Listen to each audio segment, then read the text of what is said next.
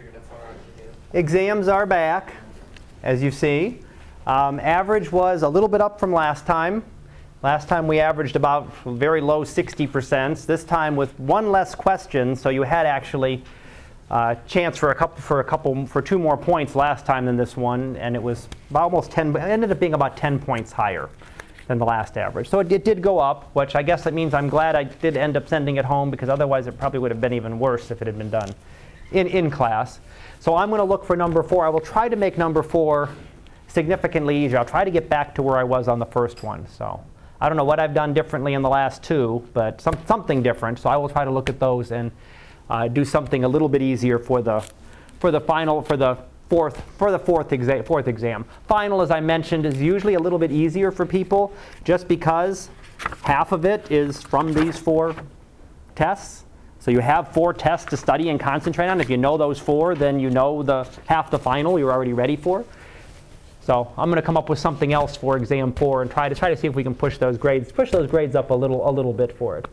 Which is one of the good things, is that the 4 exams are only 200 points, so it's not like it's 4 exams in the final and you're done. So you have all the other stuff. So if you're doing the homework and the articles and all of that stuff, you usually can still do very well in the class. Due today is the 3rd set of solar observations. I take them now, I'll take them after class, I'll take them, or you can submit them through the D2L Dropbox anytime before 6 o'clock tomorrow. I'll take a look at those and give you feedback on them, hopefully on Friday. I have all your other stuff graded too. I just didn't want to take the extra time today. I'll hand that back during lab on Friday as well. But everything else is graded. All grades should be up on D2L right now, and everything should be updated. Homework 6 is also due on Friday, as well as Quiz 6 this weekend will be available starting on Friday on chapters 13 and 14. So we'll have those two coming up. And 3rd article review is due the end of next week. So you got another week on that one. That's the 3rd and final of the article reviews.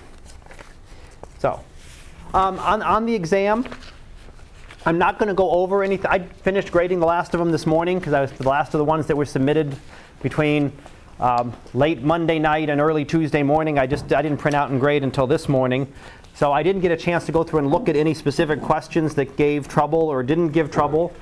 I wanted to make sure I got them back to you as quick as I could. But what I'm going to do, instead of going over specific questions right now, I'm just going to go ahead and take the answer key and I'm going to post it up on D2L. So you'll have, probably by this weekend, give me a little bit of time to get it scanned and in this week. But I'll hopefully have exam 1, exam 2, and exam 3. I'll have all of them up there, so you have the answers. You'll know what the correct answers were, and you'll be able to use those then to study for your final. So those should be up there. If you have, of course, if you have specific questions or you want to ask about them, I'd be happy to do that. But otherwise, I'll plan on having all of them up there and available for you sometime this weekend. I've got that for you too. Okay, sounds good. All right. Any other questions on what's coming up? It's not here. I get everybody who's here. They're not here, not here, not here. Okay. All right. Picture of the day for today then. You get to watch a little video here. This is Sandy. To watch Sandy coming in over the week or so that it took to hit us. And I'm going to start the video playing. It takes about 3 minutes to run through this. And you'll see Sandy developing out there, well down south off of Central America here. You can see the storm start to develop. And you'll see it as it moves up the coast of the United States. Now, it develops there. It develops over the warmer waters and increases in strength over the water. So it gets very strong when it's coming through those nice warm waters of the Caribbean. And that's why they tend to hit so bad in Florida, that everything's so much warmer down there. It comes and strikes the land with so much power and does all of the damage. Now, Florida also gets hit because Florida is pretty much just a peninsula sticking out into the Gulf of Mexico and into the Atlantic Ocean. So there's not a lot of land there to slow things down or to weaken the storm. As it comes up here, and as you've noticed if you watched, where everybody got hit, well, they sure got clobbered in New Jersey and New York. They got clobbered by it, horribly. But by the time it got in here, well, we got a lot of rain, but it wasn't near as windy as I had expected, at least where I was down in York. It was not near as bad as I expected things to be. So, but that is because, of course, it blunts just coming in off the coast. It's hitting with full power right on the coast. And depending on exactly where it hits and where the winds are, depends on how everything will work. But you'll see as it's moving up the coast here. And I should say this isn't unusual for the solar system. We mentioned this when we talked about our little unit on the solar system. We mentioned, for example, the great red spot on Jupiter. Well, it's not all that different than this, except that instead of this storm, which lasted a week, from the time it was forming until it finally starts to dissipate off up in Canada. This storm on Jupiter, the Great Red Spot, has been there for hundreds of years. So it's a giant storm just like this, giant cyclonic storm, swirling winds just like this in the atmosphere of Jupiter, but it lasts a much longer time. So there's something else going on in Jupiter that causes these storms. We're glad it doesn't last hundreds of years, right? We don't want one of these things keep coming around and around. We get new ones that form. But on Jupiter, something different is going on, perhaps, that causes much larger storms to occur. We also see it on some of the other planets, Saturn, Uranus, Neptune. The very large gaseous planets, we see a lot of large storms that last not just for a week, they're here and gone, but last for a much longer period of time. There we're coming in, that's the 29th. So that would have been what? That would have been Monday, we're on to the 30th. Would have been Tuesday. So that was some of the worst of the storm there. You can see it's sort of centered right over the east coast right now. And then you watch over the last time, it'll sort of fade off and move up into Canada. As it starts to weaken, again, being over land, it has no more water. Doesn't have that warm water for an energy supply. And it will slowly starts to fade. And then eventually, as it gets further up north, it just starts to completely dissipate into the rest of the Earth's atmosphere.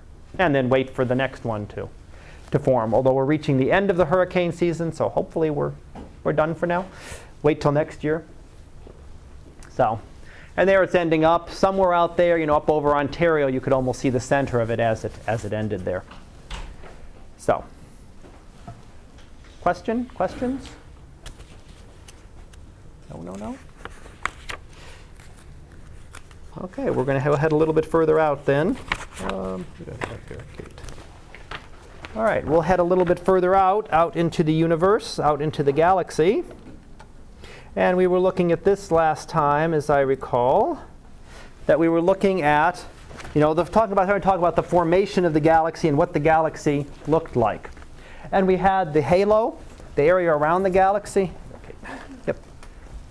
The area around the galaxy, that formed earliest. So that was the earliest part that formed. You would have had this great spherical cloud of gas and dust.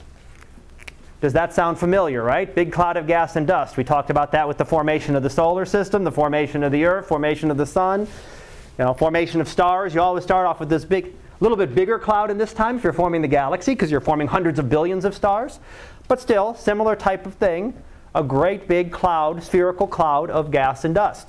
And within it, you would have formed pockets of stars and clusters, and that's when you would have formed the globular clusters, would have formed very early on. So, little globular clusters formed throughout this, my little globular clusters there, would have formed throughout this great spherical cloud. Same way stars form within a galaxy, right? Little bits of pockets happen to condense, have a little bit more material, happen to condense, and form a grouping of stars. So these would have formed large groups of stars, and they'd be spread out among the halo. That's what we see today. We see those globular clusters are still there. The rest of this gas and dust isn't. The rest of the gas and dust has collapsed inward. So this gas actually was able to collapse down into a disk and ended up forming the disk of material that forms the galaxy. So as the material started to spin more and more, the material spun down towards a disk.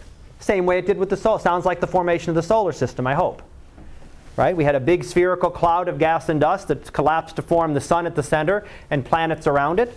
Well, the same thing happened here.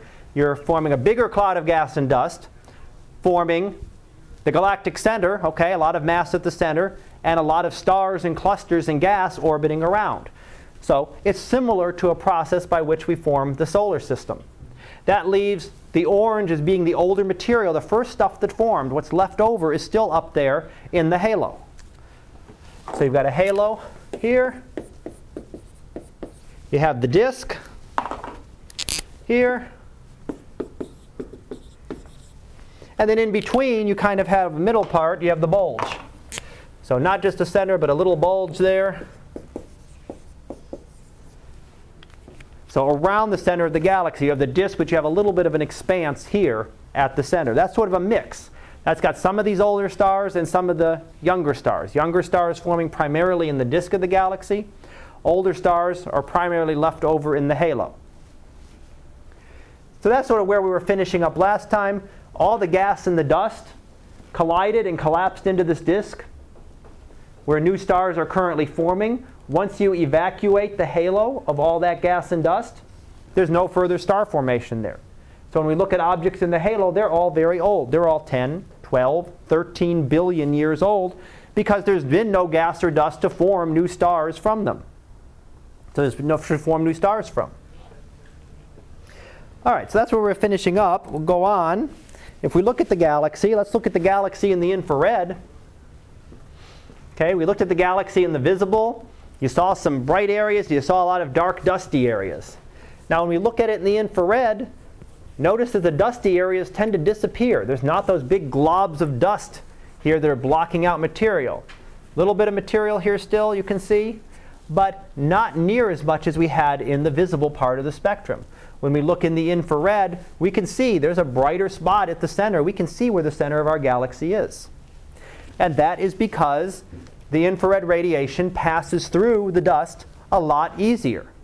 It's not as blocked by the dust, so it passes through, and we can still observe, even though we can't see the center of our galaxy in visible light, we can see it in infrared. We can see it in radio because that dust doesn't affect those two near as much. So we can easily see the center of our galaxy in those types of radiations. So there's the center of our galaxy. Still nothing amazing, right? We'll come back and look a little bit more. We've been able to zoom in much more detail. But you can certainly see where the concentration of material is that you don't see in visible light in this image. Yep. It's one way to go fast. All right.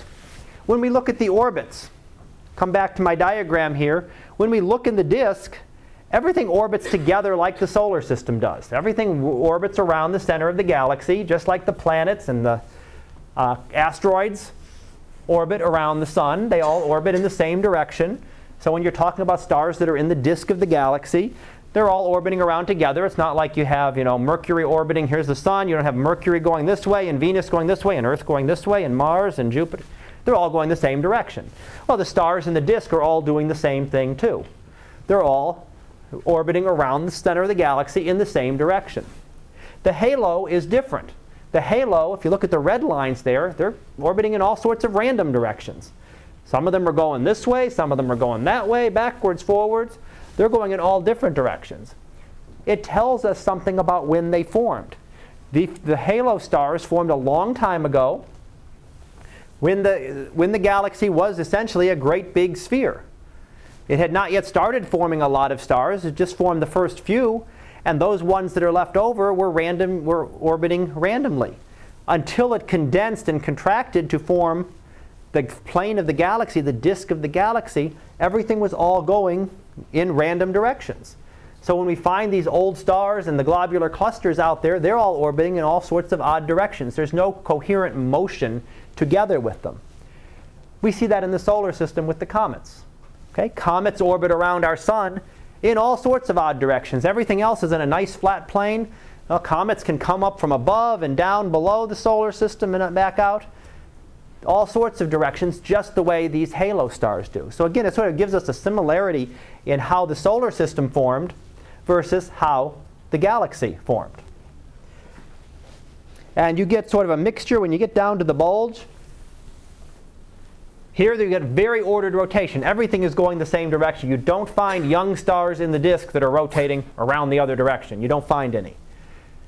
You might find some old stars just because they're really these stars. They're really halo stars that just happen to be orbiting in the disk. The bulge is sort of a mixture. It's kind of random, but it's got an overall sense of direction to it. So it's sort of rotating with the rest of the galaxy, but not quite.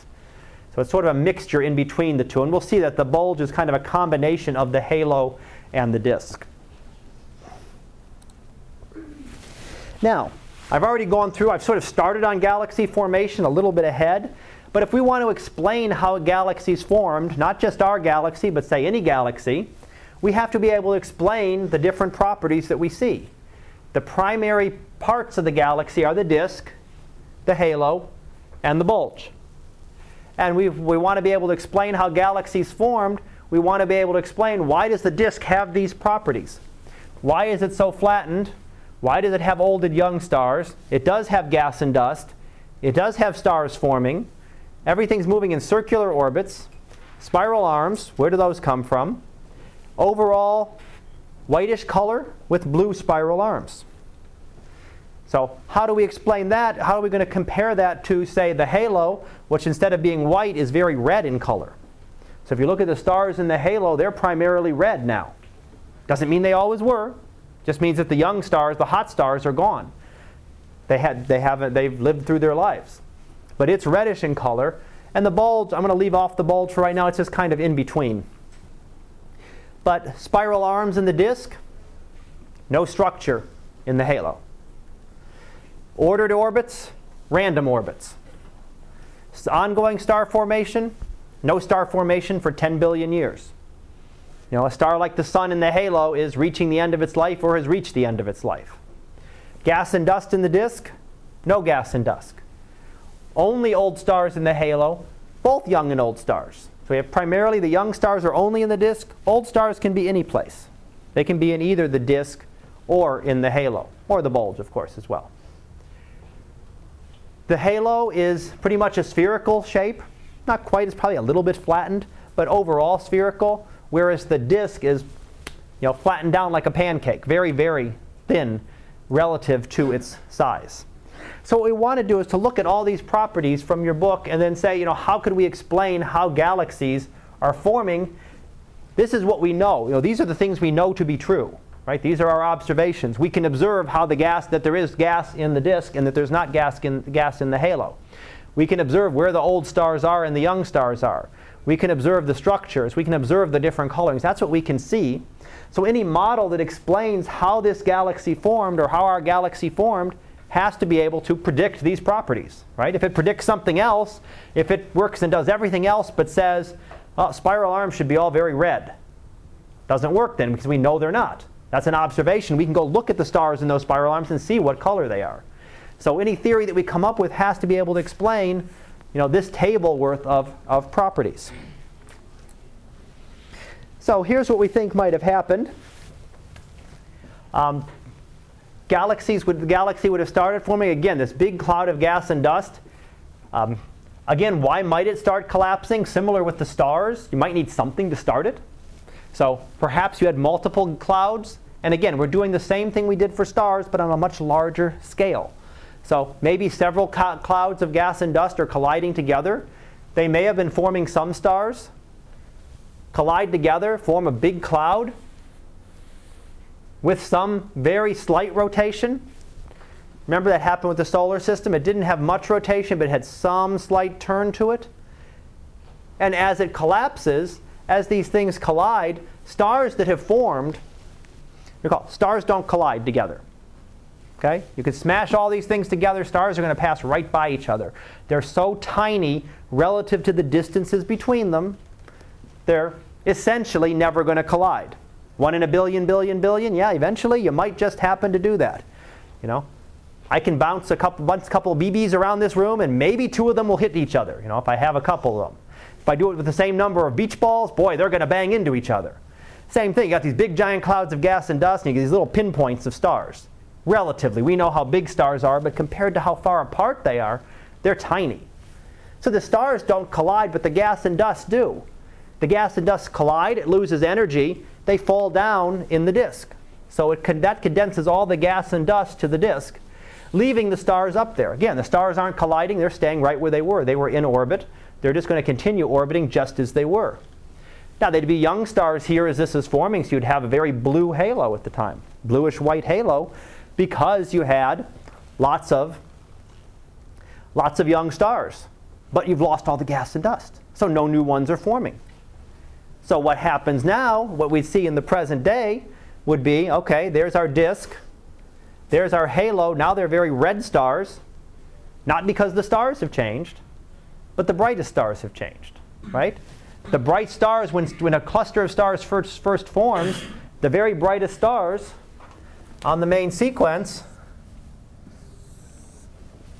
are right up here, right? Those are the brightest stars in that cluster. When a cluster forms, everything's on the main sequence, and you've got very blue stars. When you go a little bit later and wait 10 billion years, we look to more something like that. There aren't any bright blue stars. Now all your bright stars are over here, and even though I'm using a blue marker, the blue is red. So the brightest stars in that cluster will actually be red. So that's how the coloring changes. It's not that the stars are changing, but these stars have gone through their lives. They're gone. They don't exist anymore as the galaxy has gone through its life. So right now, those don't exist, and the cluster is only going to get redder and redder over time, because you're going to keep wiping out all of these stars further and further down the main sequence. Everything's going to look redder and redder in the halo. So if you can come back in another couple billion years, then it would look even redder. Come back in 20 billion years, even redder, as more and more of those stars have gone through its life.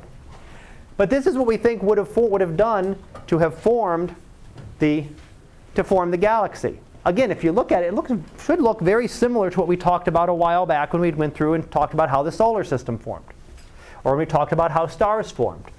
The general idea is very similar.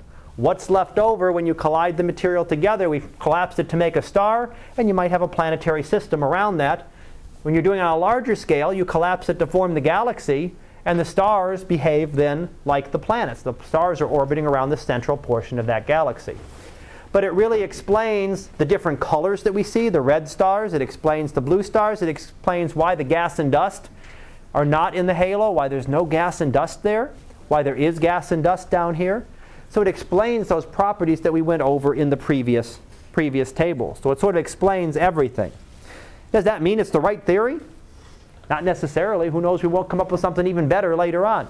But it fits the observations that we have right now, and that's the way science works. You try to fit the observations with the simplest theory you can come up with that matches everything that you can see. Now, when we look at the galaxy, I told you our galaxy is a spiral galaxy, but we talked about last time it's very hard you can't see that as a spiral galaxy. We can't look at our galaxy as a spiral and see it as a spiral directly. We can measure some things. We can look here, and this is sort of an interpretation of what our galaxy might look like. It's got some kind of bar of material here at the center, and then spiral arms moving around it. And we can actually measure. If we measure out with, remember the 21 centimeter hydrogen line, right? We could measure the hydrogen gas with that 21 centimeter line.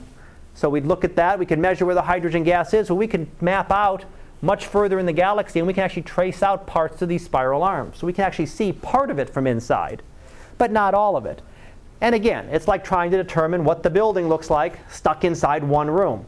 Look out a couple windows, see if you can get some kind of idea of what it looks like, but you're sort of trapped. You're usually doing a lot of comparison to other galaxies.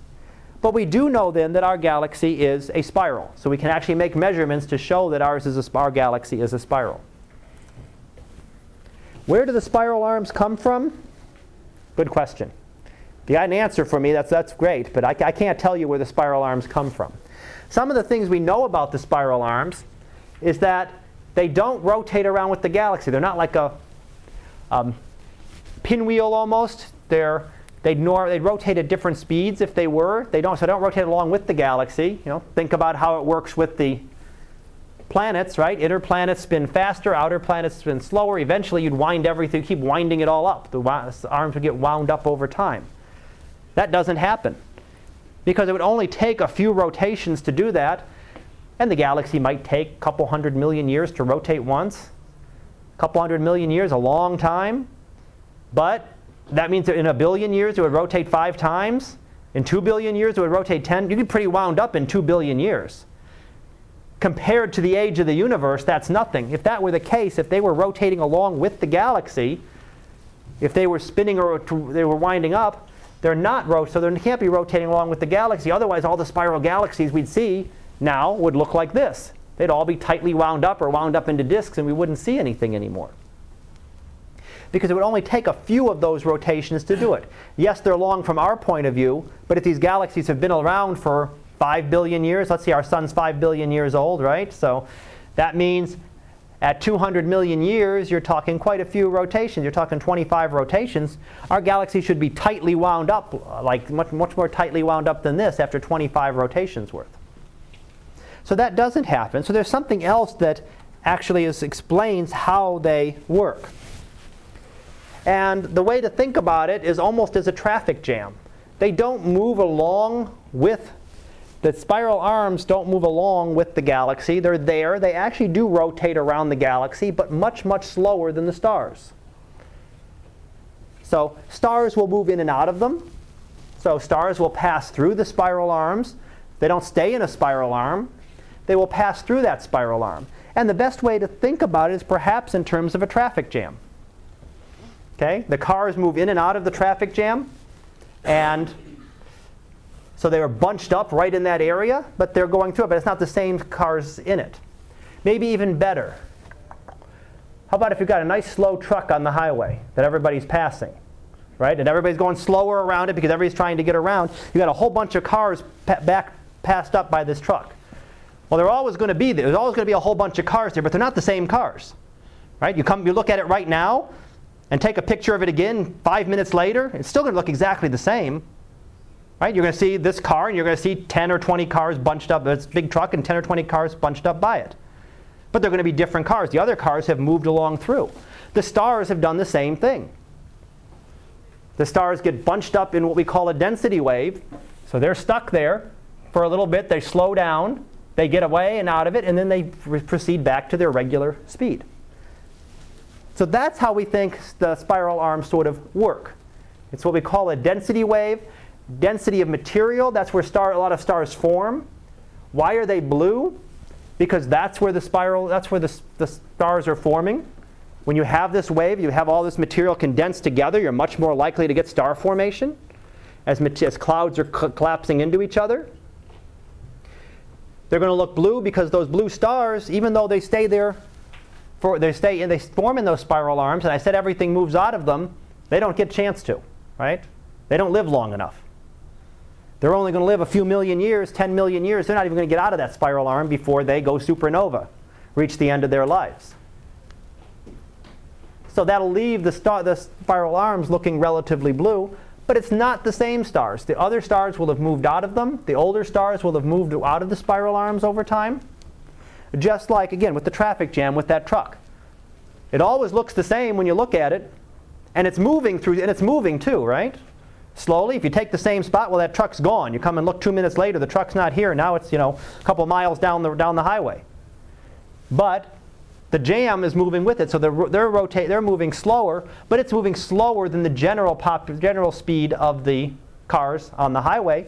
The overall spiral arms are moving slower than the general speed of the stars in the galaxy. So it's sort of a way to try to think about how the spiral arms work. It's not just like a big pinwheel. They don't rotate like a solid or anything. They're not solid. They're just big piles of gas and dust, so there's no reason they'd rotate as a big solid object, like a pinwheel, even though they look a lot like that. But they do. It's this what we call a density wave that explains how we do it. And again, think of it as like that traffic jam. So as they're moving through, this is where we see the star formation.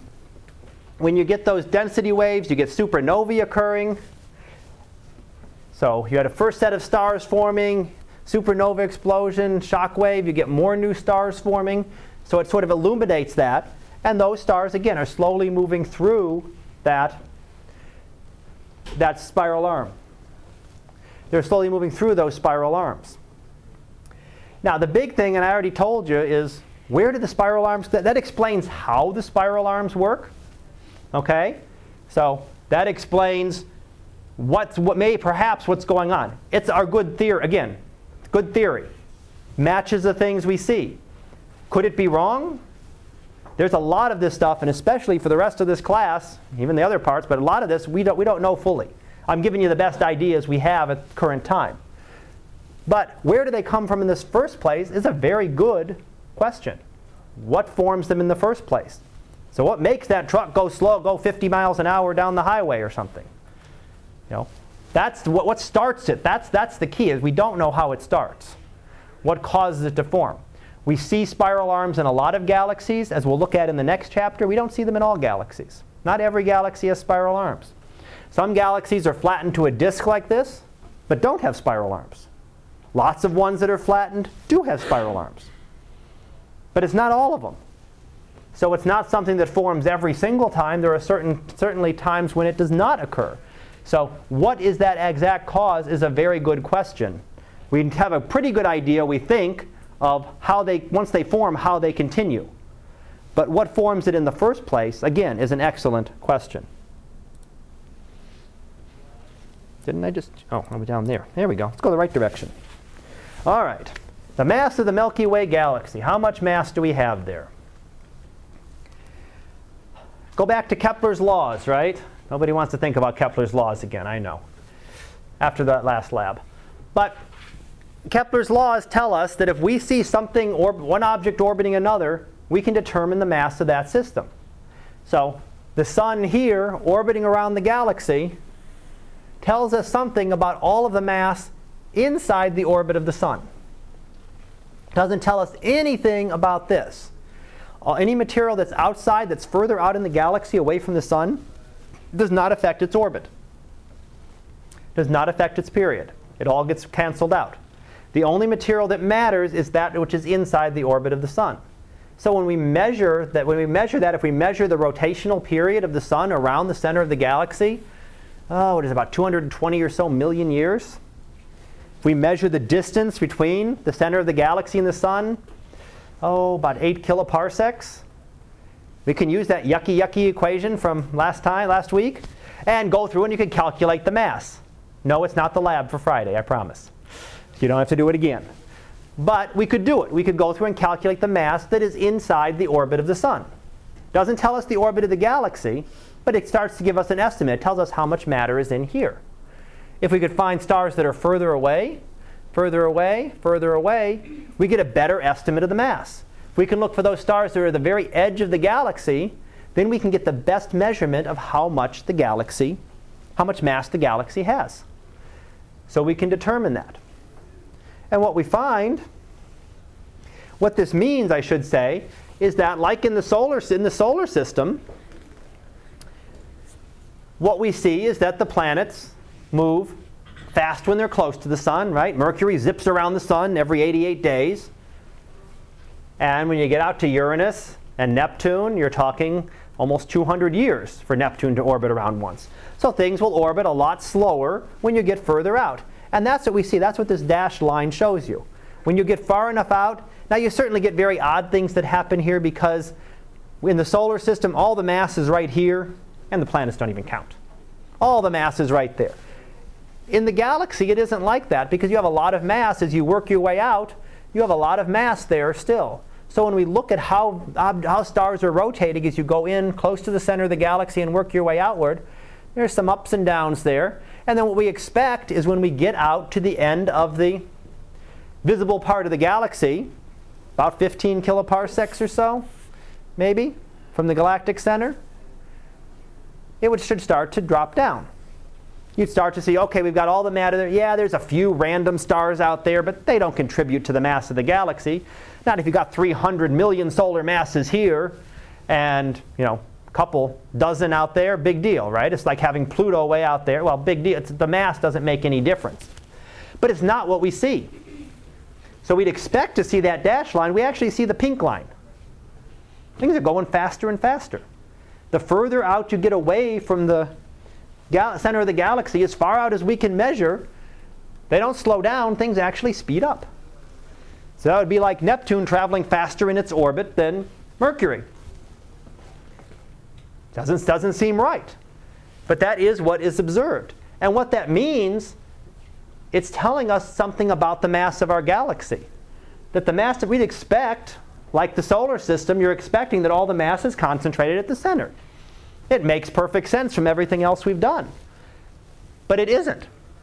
It looks like the mass has to be, there has to be a lot of mass out there well beyond what we observe as the edge of the galaxy.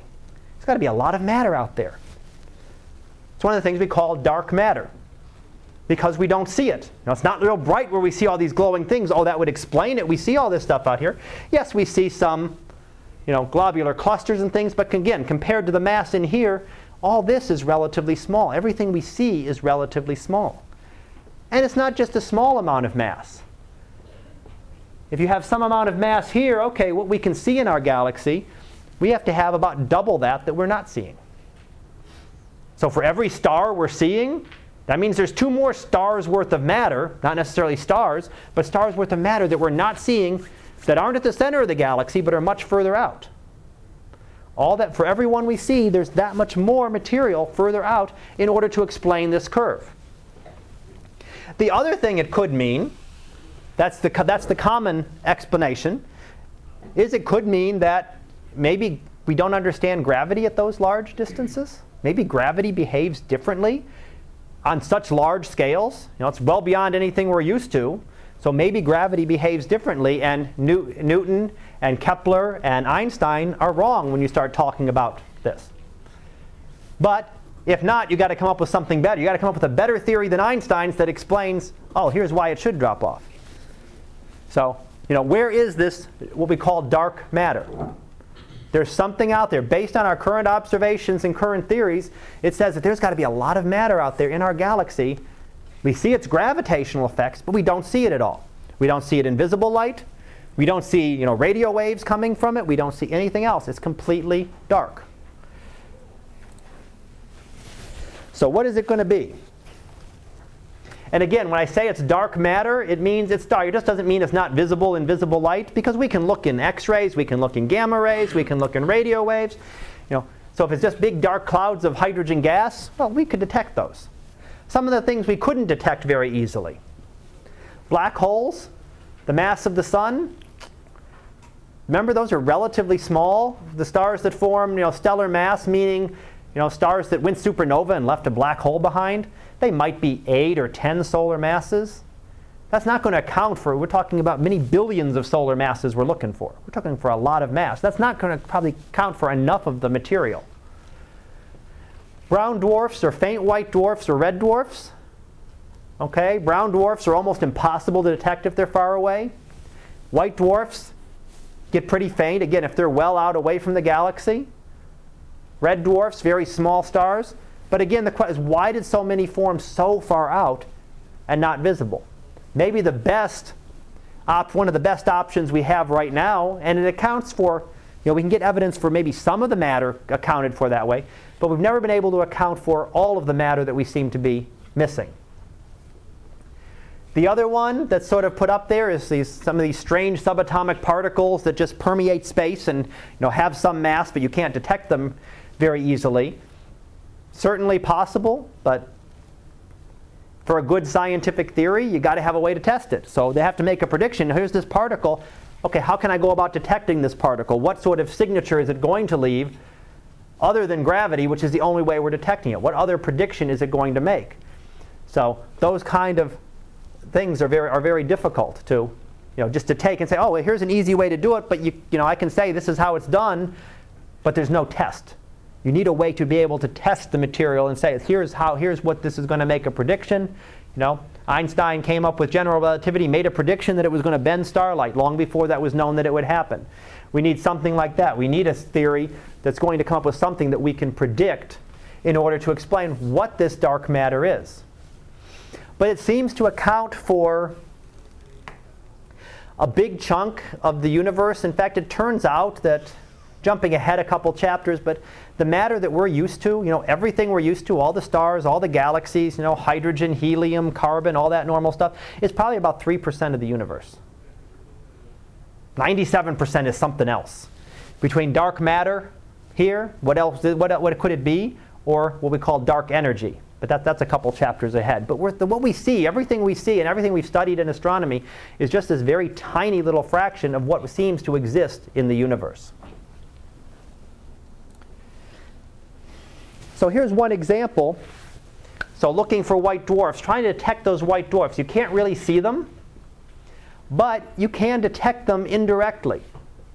If you look at very faint star fields, look out in the depths of space and distant galaxies, you'll actually see what we call gravitational lensing. Recall, according to Einstein, this star can bend light. So all of a sudden, as things pass through, here's a very faint object. You can't see it. Could be a very cool white dwarf, very far away. Not real close to us. We'd still see it there, but very far away. And if it passes right in front of a star, it's going to bend the light from that star around it and make it seem brighter than it otherwise would have. So, doesn't look like much, but fainter object, little bit brighter object over time as this white dwarf happens to pass through it. Possibly that can account for maybe half of the mass we need. That still leaves a lot of mass that is unaccounted for in order to be able to explain just that rotation curve, how the stars rotate when they get far out away from the galaxy. We need a lot more mass than we are able to account for by any of the methods. So in order to account for black holes, black holes would be detected by this too. Right? Even though you can't see the black hole, if it passes in front of a star, and there's that many of them out there, some of them are going to be passing in front of stars, it would bend the light, brighten it, and we'd actually be able to detect that.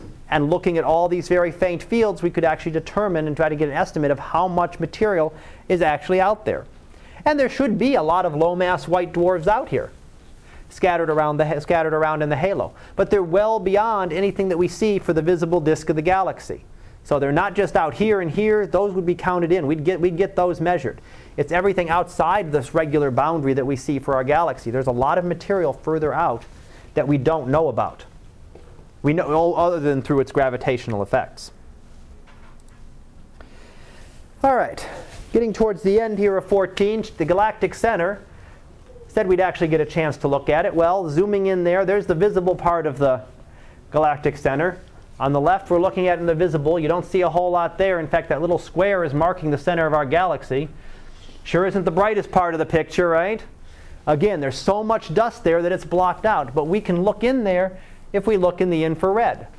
So here's an image looking in the infrared. But even there, we're seeing some stars. I'm starting to see some stars closer down. I'm getting rid of a lot of the dust and seeing through it.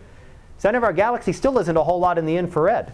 If you got enough dust there, eventually you start blocking out the infrared. Not as easy to block out as it is, visible light, but you get enough dust. So there's the center of our galaxy in the infrared. We still had to highlight it, otherwise you wouldn't have seen it, right? You wouldn't have picked that spot out as the center of our galaxy, other than it's the center of the image. Yes, ma'am? If they can't get outside the galaxy enough to see its true shape and size and everything, how do they know where the center is? We can detect the center in radio. We can detect the emission from the center of the radio waves, and we can measure the distribution of stars. So when we look at these globular clusters, we can measure where they are, and all these globular clusters, we can measure their distances. So we talked about last time, we talked about how we measured them with the RR Lyrae stars. We could measure how far away all these globular clusters are away from us, so we can map them out. We end up out here someplace. We find the globular clusters are scattered around here. It makes sense under our theory of how the galaxy formed that these globular clusters, they wouldn't just be centered, they'd be centered around wherever the center of the galaxy is. So by just looking at the distribution of the globular clusters tells us roughly what the galaxy is, like where is the center of our galaxy, and we know it's so far away from us. We can measure it again. We can measure it in radio waves too. Radio waves do even better. I can actually detect, and I'll show you an image later that will show you, what does it look like in the radio part of the spectrum. But there's a couple different ways we can tell, where is the center of, when we can't, good point, we can't, where's the center of Blocker Hall? You can't leave this room. You don't know. Does Blocker Hall go off that way? Does it go off that way? Does it go, you don't know.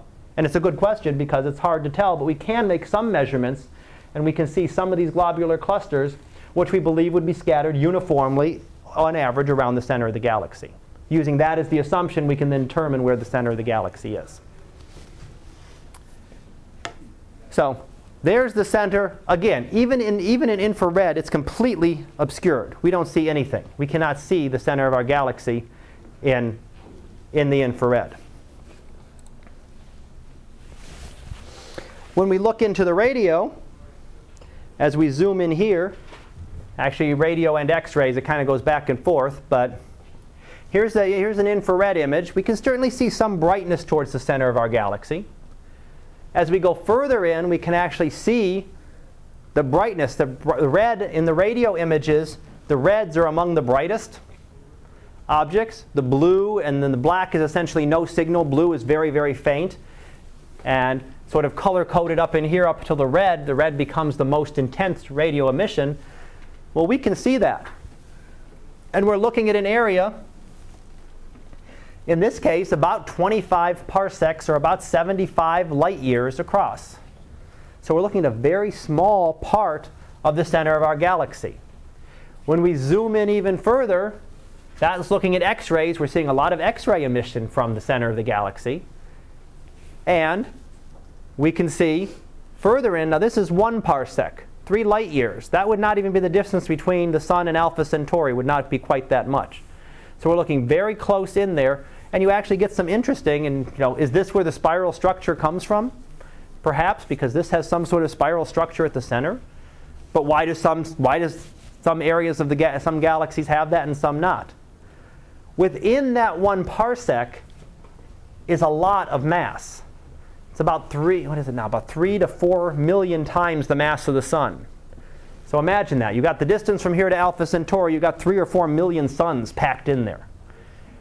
Can't do it, right? You just can't put that many stars in there. Well, you could, but they're not going to stay stable. So that's what we're going to have there, is a large black hole. So what you're looking at here would be the center of this, would be the black hole at the center of our galaxy. About 3 or 4 million times the mass of the Sun. Again, you can't see the black hole. Even one that big, you're not going to be able to see. But we can detect its effects through the different radiation that we see. So I'm going to stop there, and then I'll finish up. I've got a little bit more to do on the galactic center, and then we'll finish up this and go on to other galaxies on Friday. So don't forget the solar observations. If you have them, I'll take them now, or you can submit them in the Dropbox before 6 o'clock tomorrow. And homework is due on Friday. So have a good rest of the day.